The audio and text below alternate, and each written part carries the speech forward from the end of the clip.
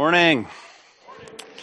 Before we jump into the series, I was just, as Dalen was mentioning during our worship time, we've had a couple of hard weeks here at SunWest where we've had to say goodbye to a couple of our family members here in our church family, and I couldn't help but have that playing in my mind as we were worshiping and we're singing songs like, all your promises are yes and amen, and, Christ is our firm foundation.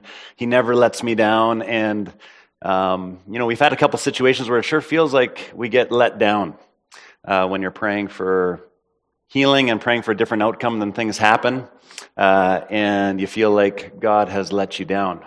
It's definitely been one of my things that I've wrestled with over the last couple of weeks. And, singing those songs, you're thinking about these things as you're singing those lyrics, right? And so my mind went to a passage in Scripture in 1 Corinthians 15 as we were singing this morning, and I just felt the Lord put this on my heart to share with us before we jump in, it's really great when I can find it. Where did it go? Oh, there we go.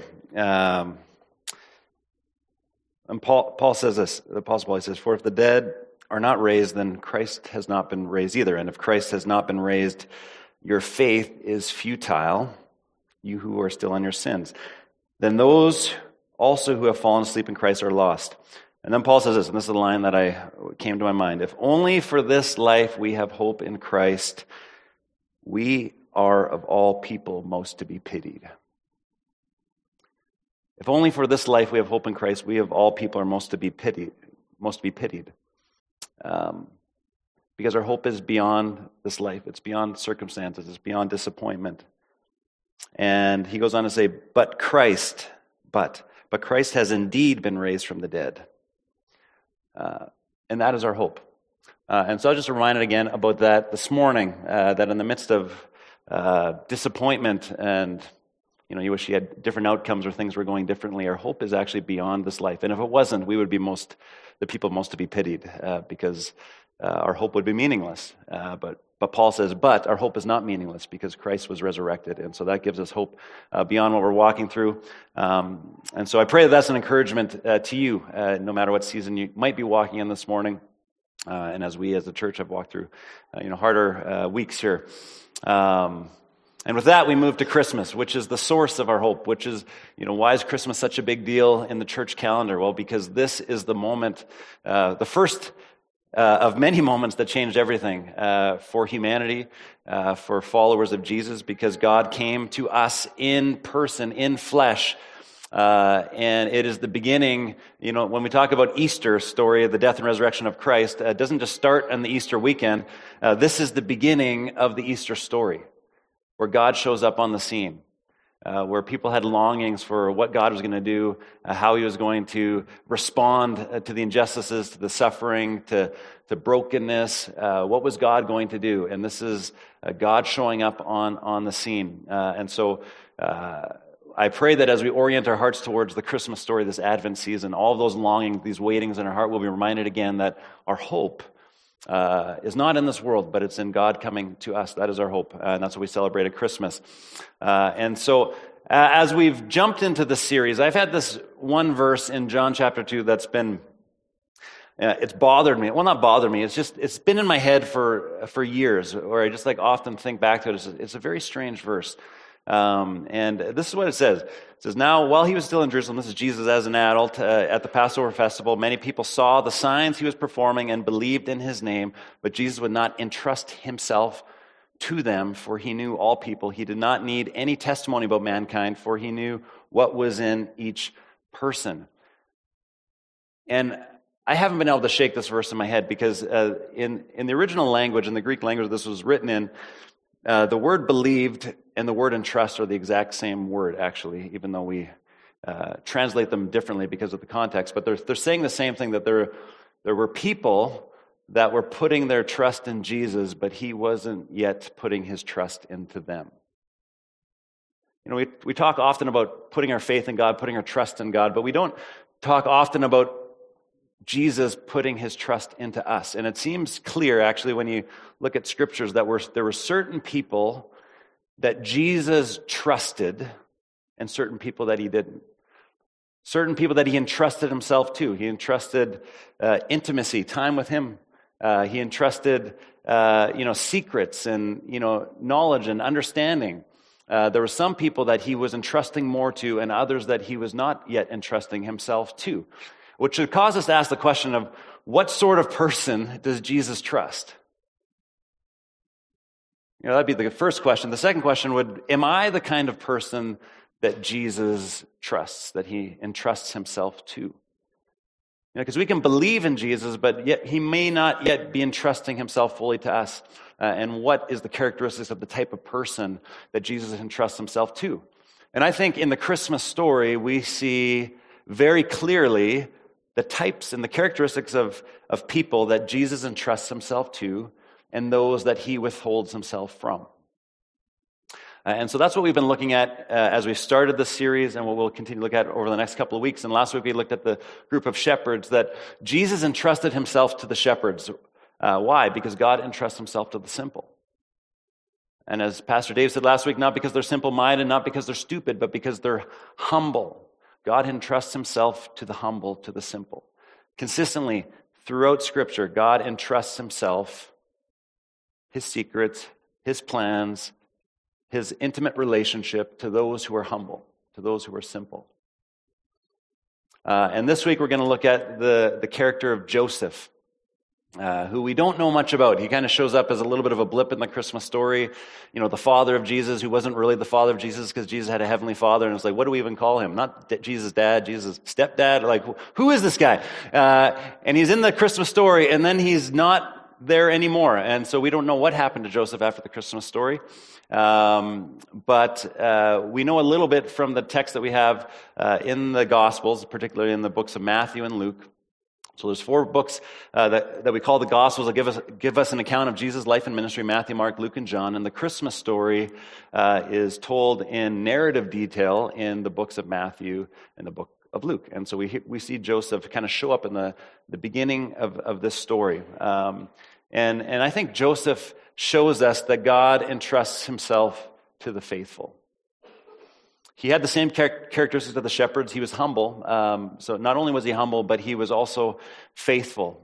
And this is a principle that we see again throughout Scripture, that God entrusts who he is with those who are faithful. And so let's begin by reading this account of Joseph. It says, "This is how the birth of Jesus the Messiah came about. His mother, Mary, was pledged to be married to Joseph, but before they came together, she was found to be pregnant through the Holy Spirit. Because Joseph, her husband, was faithful to the law and yet did not want to expose her to public disgrace, he had in mind to divorce her quietly." So Mary is pregnant through the Holy Spirit, and she was pledged to be married to Joseph. So they weren't yet together, yet Mary became pregnant, and Joseph was out of the loop. And you can imagine how that went over. But we learn about Joseph right away. This is the phrase we have: because Joseph, her husband, was faithful to the law, and yet did not want to expose her to public disgrace, he had in mind to divorce her. And you can imagine that he was quite angry about it, and trying to figure out how he should respond to this. And being a good Jewish boy who knew the law, he knew he was fully in his right to divorce Mary, that could be publicly known. And Mary would have been seen as, because she had been with another man, that she was off the table for future relationships. She probably wouldn't be able to get married into a Jewish family again. So this is the situation. So Joseph had it in his right to divorce Mary and to make a public spectacle of it and to shame her, really. And he would have been still faithful to the law. But Moses was faithful to the law, knew what the Word of God said, and yet we see he did not want to expose her to public disgrace, so he had in mind to divorce her quietly. And so we can even see the wrestling of Joseph in this moment. How do I honor God and honor Mary? I love God and I love Mary, and I have responsibility because of what's happened, probably to divorce Mary, but how do I do that in a way that's not going to actually bring shame and disgrace to her? And so right away, in this one sentence, we see the heart of Joseph. We see what kind of man he is, what kind of character he has. faithful to the law, faithful to what God has said, and he's lived his life in obedience to what God has revealed to him in the general revelation that God has given to his people through his word.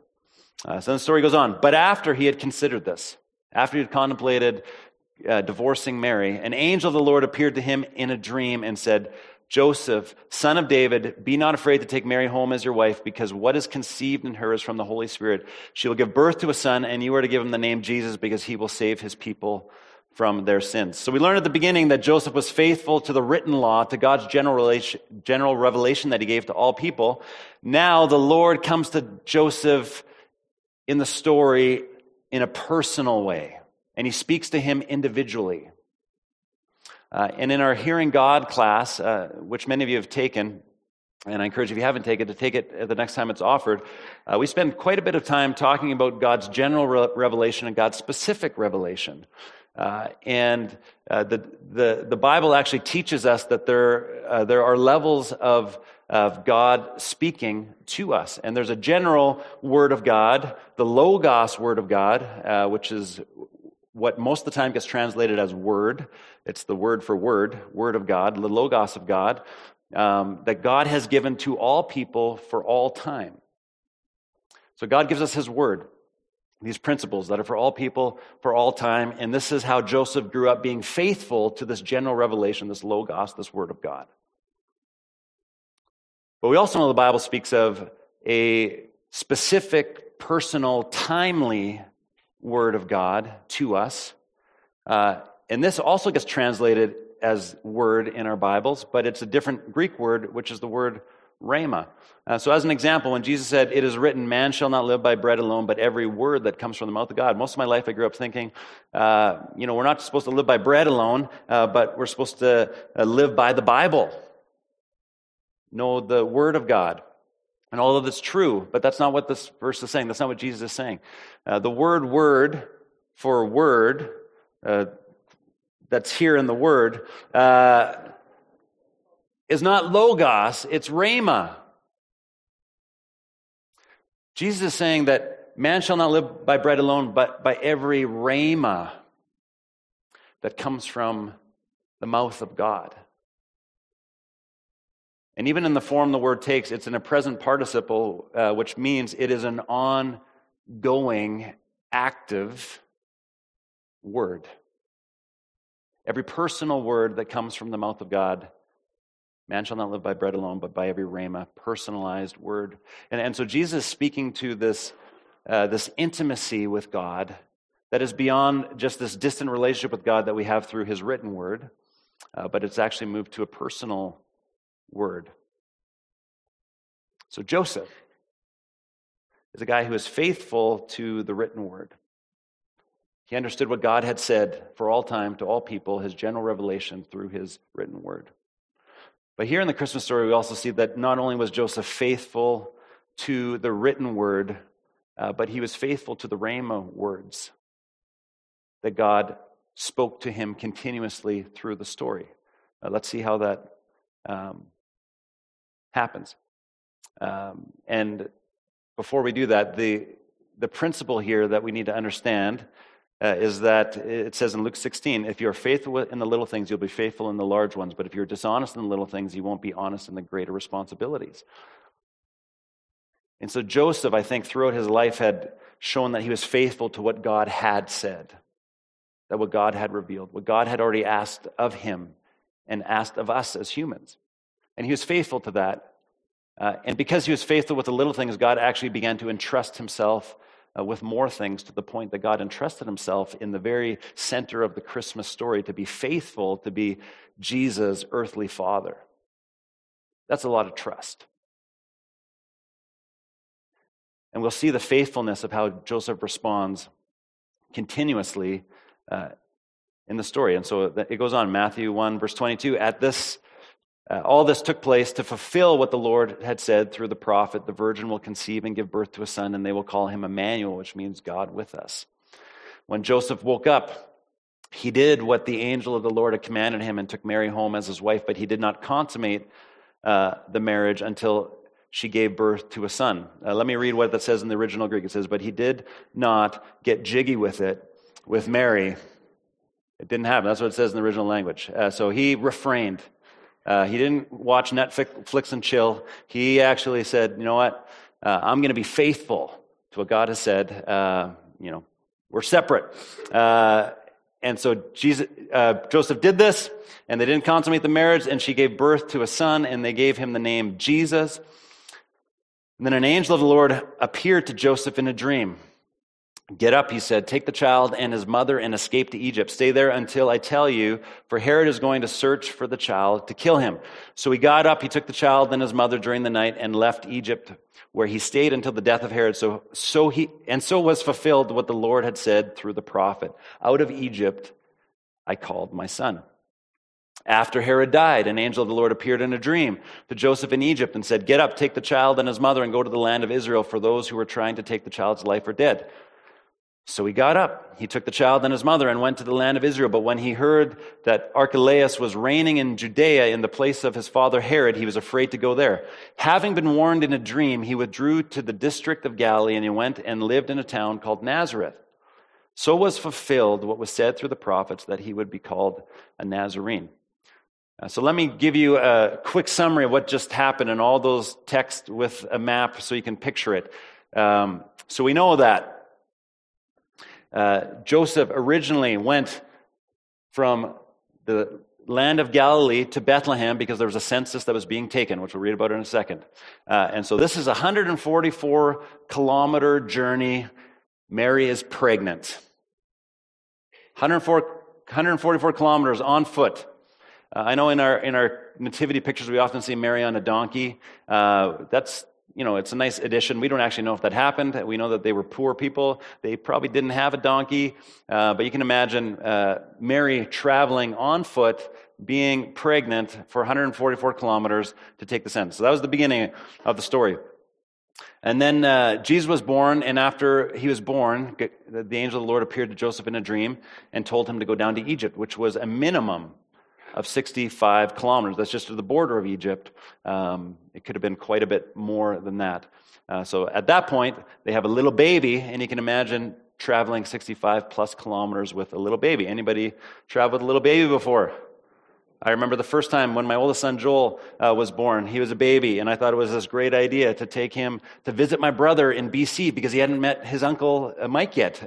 So first time father, I'm excited. I'm like, let's book a plane, and he was free to fly, and I'm like, this is a good deal. So I took him to BC. I still don't know why my wife Lisa let me do this. I wouldn't entrust myself with our baby now that I look back. But my older brother had indoor dogs, and we learned on that trip that Joel was quite allergic to indoor animals. And so I'm like texting Lisa. He's like puffing up, having trouble breathing. He's wheezing, and I'm like, what do I do?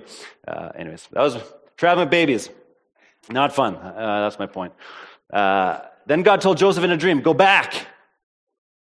So he went back to Bethlehem, another 65 plus kilometers, depending on where he was in Egypt. And so now at this point, they're traveling with a toddler. How many of you guys have traveled with a toddler before? That might be even worse. Just stop screaming. At least maybe, give them some Benadryl. So traveling with a toddler, so they go back to Bethlehem, another 65 plus kilometers. And then, after being warned in another dream, Joseph took Mary and his toddler, Jesus, back to Galilee, another 144 kilometers. And so, at minimum, there was 418 kilometers that were traveled where Mary was either pregnant, where she had a little baby, or she had a toddler. And I don't know which one of, traveling with which one of those is worse. I mean, I personally found when Lisa was pregnant, it was far easier for me to travel. It was very simple. But it just gives you a little bit of a picture of when Joseph said yes to God, there was nothing convenient about it. There was nothing convenient about it. And yet we recognize when the Rhema word of the Lord showed up, and so Joseph, faithful to the written law, yes, but now the individual personalized word of God comes to Joseph, and God says to do this. How does Joseph respond every single time? And we see 4 times. 4 times in the Christmas story, Joseph responds in exactly the same way. An angel of the Lord appeared to him in a dream, and then what did Joseph do? When Joseph woke up, he did what the angel of the Lord commanded him. No ifs, ands, or buts. Yes. 144 kilometers, pregnant wife, baby. Lord, my answer is yes. Next time, an angel of the Lord appeared to Joseph in a dream. Get up, he said. Take the child and his mother and escape to Egypt. And what does it say? Read those words together. So he got up, took the child and his mother during the night, and left for Egypt. Right away, yes, Lord. Inconvenient, for sure. Wouldn't it be easier for me to just hide here? Find a little nook, find a little cave? No, go to Egypt. Next time, an angel of the Lord appeared in a dream to Joseph in Egypt and said, get up and take the child and his mother and go to the land of Israel. Read those words with me. So he got up and took the child and his mother and went to the land of Israel. Fourth time, having been warned in a dream, he withdrew to the district of Galilee, and he went and lived in a town called Nazareth. So over and over and over again in the Christmas story, we see that Joseph was faithful to what God had revealed, what God had said through his word. And then, I believe because he was faithful to what had been revealed, God actually entrusted him with more and put him in the center of the Christmas story. And when the Lord showed up and said, do this, Joseph's response was yes. When God showed up, Joseph got up. When God showed up, Joseph got up over and over and over again. And we see that Joseph was the type of person that God entrusted deeply because I believe he was faithful. Which should maybe cause us to ask the question when, or reflect on the fact that we often want God to show up. But when he does, do we get up? Do we have that yes, Lord response? You know, if I was Joseph, I can totally see myself with all these excuses of, 144 kilometers or 65 plus kilometers. I've never been to Egypt. I don't speak that language. I'm going to be starting at the bottom. You have all these excuses that you would assume would just come into your mind, but Joseph's default was yes. Lord, if that's what you're asking me to do, yes. And so when I reflect on my life, why don't I get up when God shows up? What are the reasons that prevent me from being faithful the way that Joseph was faithful? I think even in the Christmas story, we see the tension of the theme that often keeps you and I away from being the type of people that get up. And we see it in Luke. Luke adds an element to the story that Matthew doesn't have. And so in that first journey when the census was taken and Joseph had to take Mary back to Bethlehem, he was going back to his hometown. He was going back to where he grew up, where he had his relatives, where his parents, his aunts and uncles, cousins would have been. So they all went back to their hometown to take a census. And it's just a brief little line in Matthew's story, but in Luke's story, he gives us a little bit more to work with. And so in Luke, he says this, in those days, Caesar Augustus issued a decree that a census should be taken of the entire Roman world, and everyone went to their own town to register. So Mary pregnant, Joseph going back to the hometown, and lights out. So Joseph also went up from the town of Nazareth in Galilee to Judea, to Bethlehem, to the town of David, because he belonged to the house and line of David. He went there to register with Mary, who was pledged to be married to him and was expecting a child. While they were there, the time came for the baby to be born, and she gave birth to her firstborn, a son. She wrapped him in cloths and placed him in a manger because there was no guest room available for them. So let's go back to the context again. Joseph finds out Mary's pregnant, probably initially thinks it's the mailman, that Mary cheated on him, and is trying to figure out what to do. The Lord appears and says, don't be afraid to take Mary home as your wife. Don't be afraid. What would he be afraid of? He's probably going to be afraid of what would people think, right? I mean, everybody's going to think that Mary cheated on me. or that we were together before we got married, and he has all these probably thoughts and scenarios going on in his mind, and then he goes to his hometown. He has to go back to his parents, back to his brothers and sisters and cousins and aunts and uncles with a pregnant wife, and they know that he's not married yet. And God says, don't be afraid to take Mary home as your wife. So he goes home. And we see the scene where he goes back to Bethlehem, back to his parents' house, and then we have this line that says, she wrapped them in cloths and placed them in a manger because there was no guest room available for them.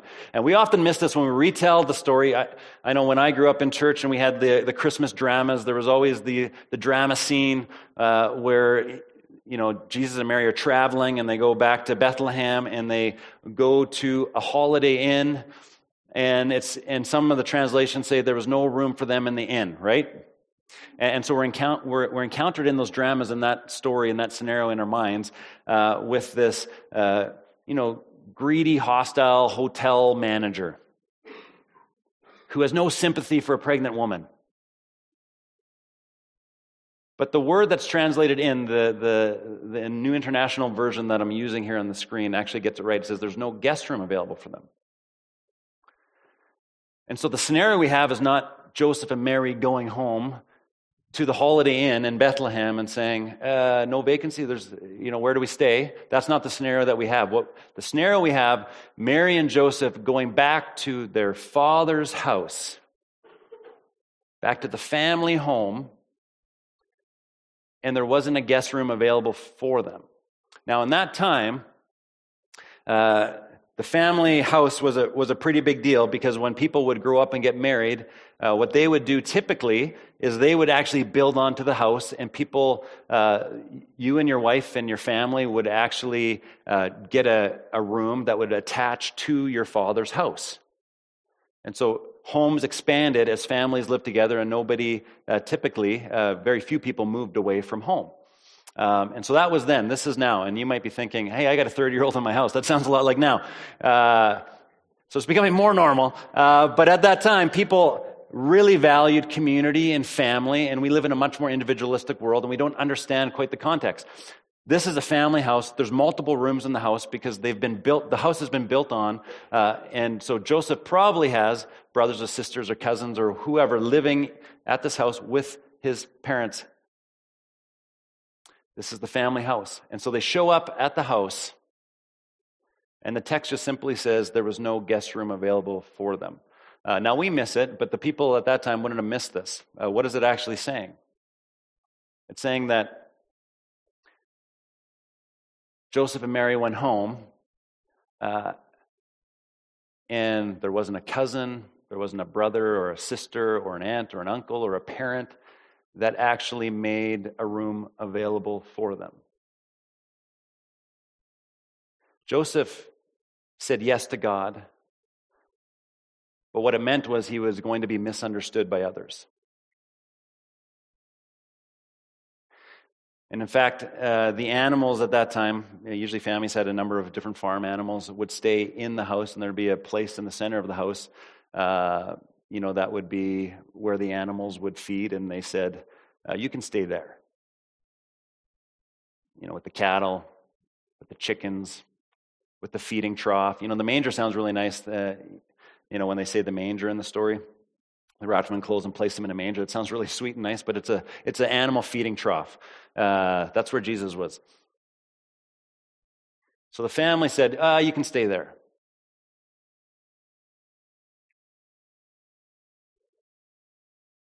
Joseph said yes to God, and it meant that he was going to be misunderstood by others and his family. And I think this is, for me, one of the primary reasons why we don't say yes to God so quickly in the way that Joseph did. At least it is for me. Because I think one of the greatest enemies to being God-pleasing is trying to be people-pleasing. And I could take you through my own journal, my own personal journal, and you could see the challenge over and over again in my own journal that even though being obedient to God's general revelation, His Word, sometimes the tension I feel is, well, if I do that, what is it going to mean in my relationships? And then particularly when it comes to the rhema words, these personal words that I feel like God is telling me to do, is like, what if I'm misunderstood? God, if I say yes to you about this, what if, what are people going to think? What are people going to say? What are people going to assume? And I found in my life the greatest enemy to me being a God pleaser is that I am by default a people pleaser. Now, as we kind of bring this all together here at the end, I want to remind you, in Romans it says that the kindness of the Lord leads us to repentance. So what I'm inviting you to consider here is not something that I don't wrestle with on my own, but it is always, God always invites us to greater levels of intimacy and fullness in Him because of what He's asking us to do. He's for us. And so when we consider how we have maybe disobeyed God in the past, God doesn't look at us with a finger like this. He kind of looks at us, and I think He thinks, you're missing out. I mean, if Joseph would have said no to God, he would have missed out on being in the center of one of the most important story in all of human history. You know, because Joseph chose not to be afraid of people and instead chose to be obedient to God, he got to be in the center of what God was doing. God entrusted Himself with Joseph in the story, literally entrusted Himself in the form of a baby with Joseph. And I don't know about you, but I want to be the type of person that God entrusts Himself with. I want to be the type of person that God wants to bless, that God wants to give more to, so I can be faithful with more. I want to be the type of person that the Lord says at the end of my life, well done, good and faithful servant. You were faithful with little, and so I gave you more. And so, again, in Romans it said, the kindness of the Lord leads us to repentance. And I don't want you to miss out on what God's plans are for your life. I know that I don't want to miss out on that. And so as we kind of close, I want to do something a little bit maybe different. I want to invite us to reflect, prayerfully reflect, in a posture of listening prayer, and just invite the Holy Spirit to probe into our hearts just for a few moments. I know some of you guys have iPhones or other phones, or maybe ways of taking notes. I would invite you just to pull out a notes app on your phone. I'll give you a second to do that. Go ahead and do that. If you're at home, do it. If you're here, do it.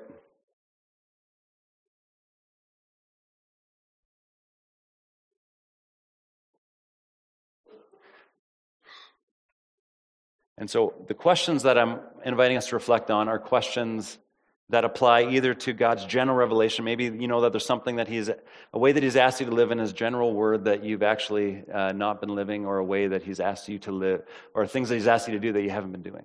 But it also applies to rhema words, to personalized words. Maybe there's something specifically that you know that God has been asking you to do for a while, and you didn't just get up and do it like Joseph did. You've been delaying. You've been wrestling with it. You've been thinking about it. That person He asked you to forgive, that phone call He was asking you to make, that gift He was asking you to give, the generosity He was calling you towards, the act of service that He wanted you to do for somebody on His behalf. And so let's reflect on a couple questions here. What has God asked you to start doing that you haven't yet started?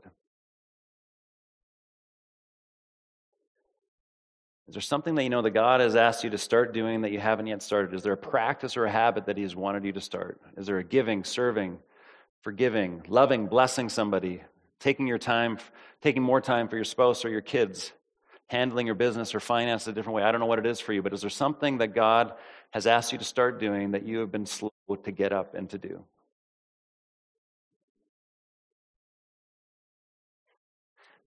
My guess is, if there is, that you don't have to think very long. You'll probably know pretty quickly, yeah, I remember this. Just encourage you to write that thing down.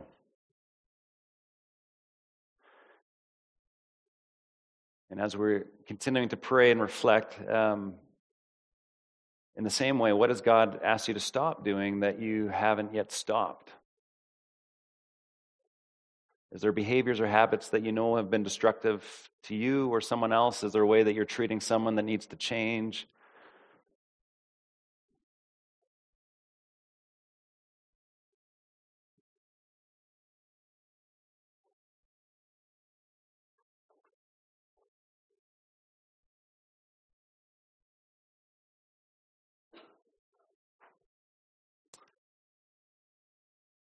And the third question, is people-pleasing stopping you from being more faithful? Is there someone's opinion that you care about more than God's opinion? I know in my life this has been the reason why I've been slow to say yes to God.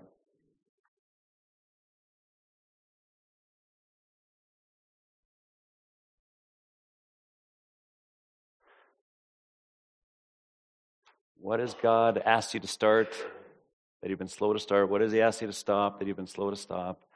Maybe is there a person that you're more interested in pleasing than God? And has that caused you to say no to God or to hesitate on saying yes to Him? I believe that God wants to entrust Himself to each one of us. He wants you to be the type of person that He trusts. He wants to have a more intimate relationship with you. He wants to speak to you in new ways, in different ways than maybe you've heard Him speak to you in the past. He wants to bless you so that you can be a blessing to others. I know that I don't want to live my life being the type of person that Jesus doesn't trust, and I don't want to miss out on that, and I don't think you do either. And so the question is, when God shows up, will we get up? When God shows up, when He asks us, when He calls us, do we respond like Joseph and say, yes? And it's that yes that allowed Joseph to be in the center of God's story. Let's pray. Father, we thank You that You are a God who doesn't give us more than we can handle. But we recognize the shadow side of that often we want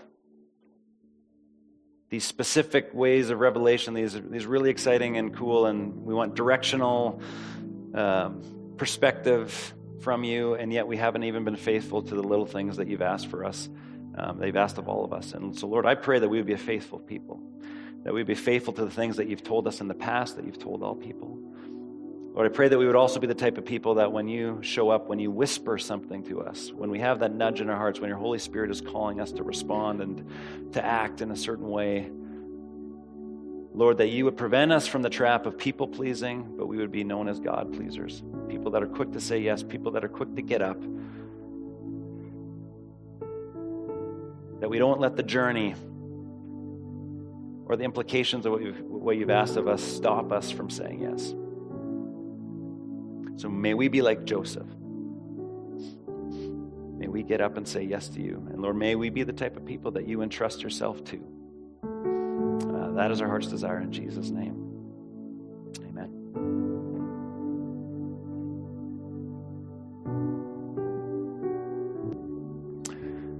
Just want to invite you to close your eyes just for a minute.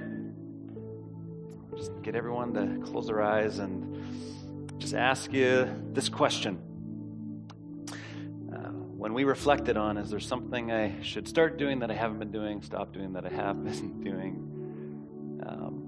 How many of you, with their eyes closed, felt like something came to your mind as we reflected on that? Just invite you to put up your hand.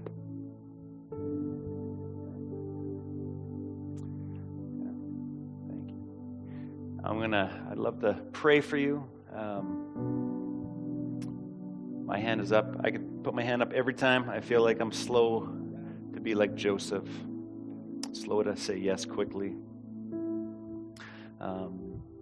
And I would encourage you to take courage and say yes to Jesus and what He's asking you to do. And maybe you might be saying yes for the first time. Maybe you've never said yes to God yes, God, I want to do life with You. That's where it begins. This might be the morning that you say yes for the first time. But maybe if you're like me, there's all these little yeses along the way that you're just slow to say yes to. And this is a reminder to be the type of person that God entrusts Himself to.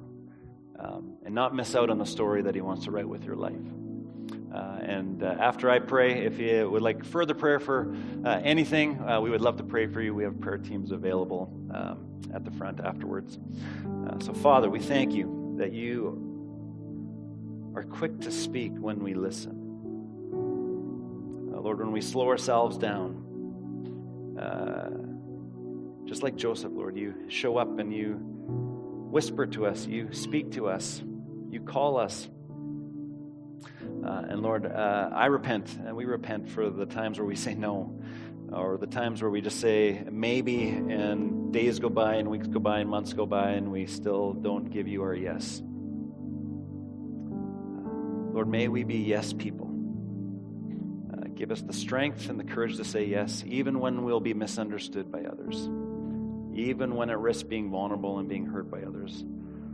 Lord, may we be like you and love people, even when it means that comes at a cost to ourselves. We pray this, Jesus, in your name, and all God's people said, amen. Amen. Thank you for coming. Again, prayer teams are available. Have a great week and being the type of people that God entrusts himself to.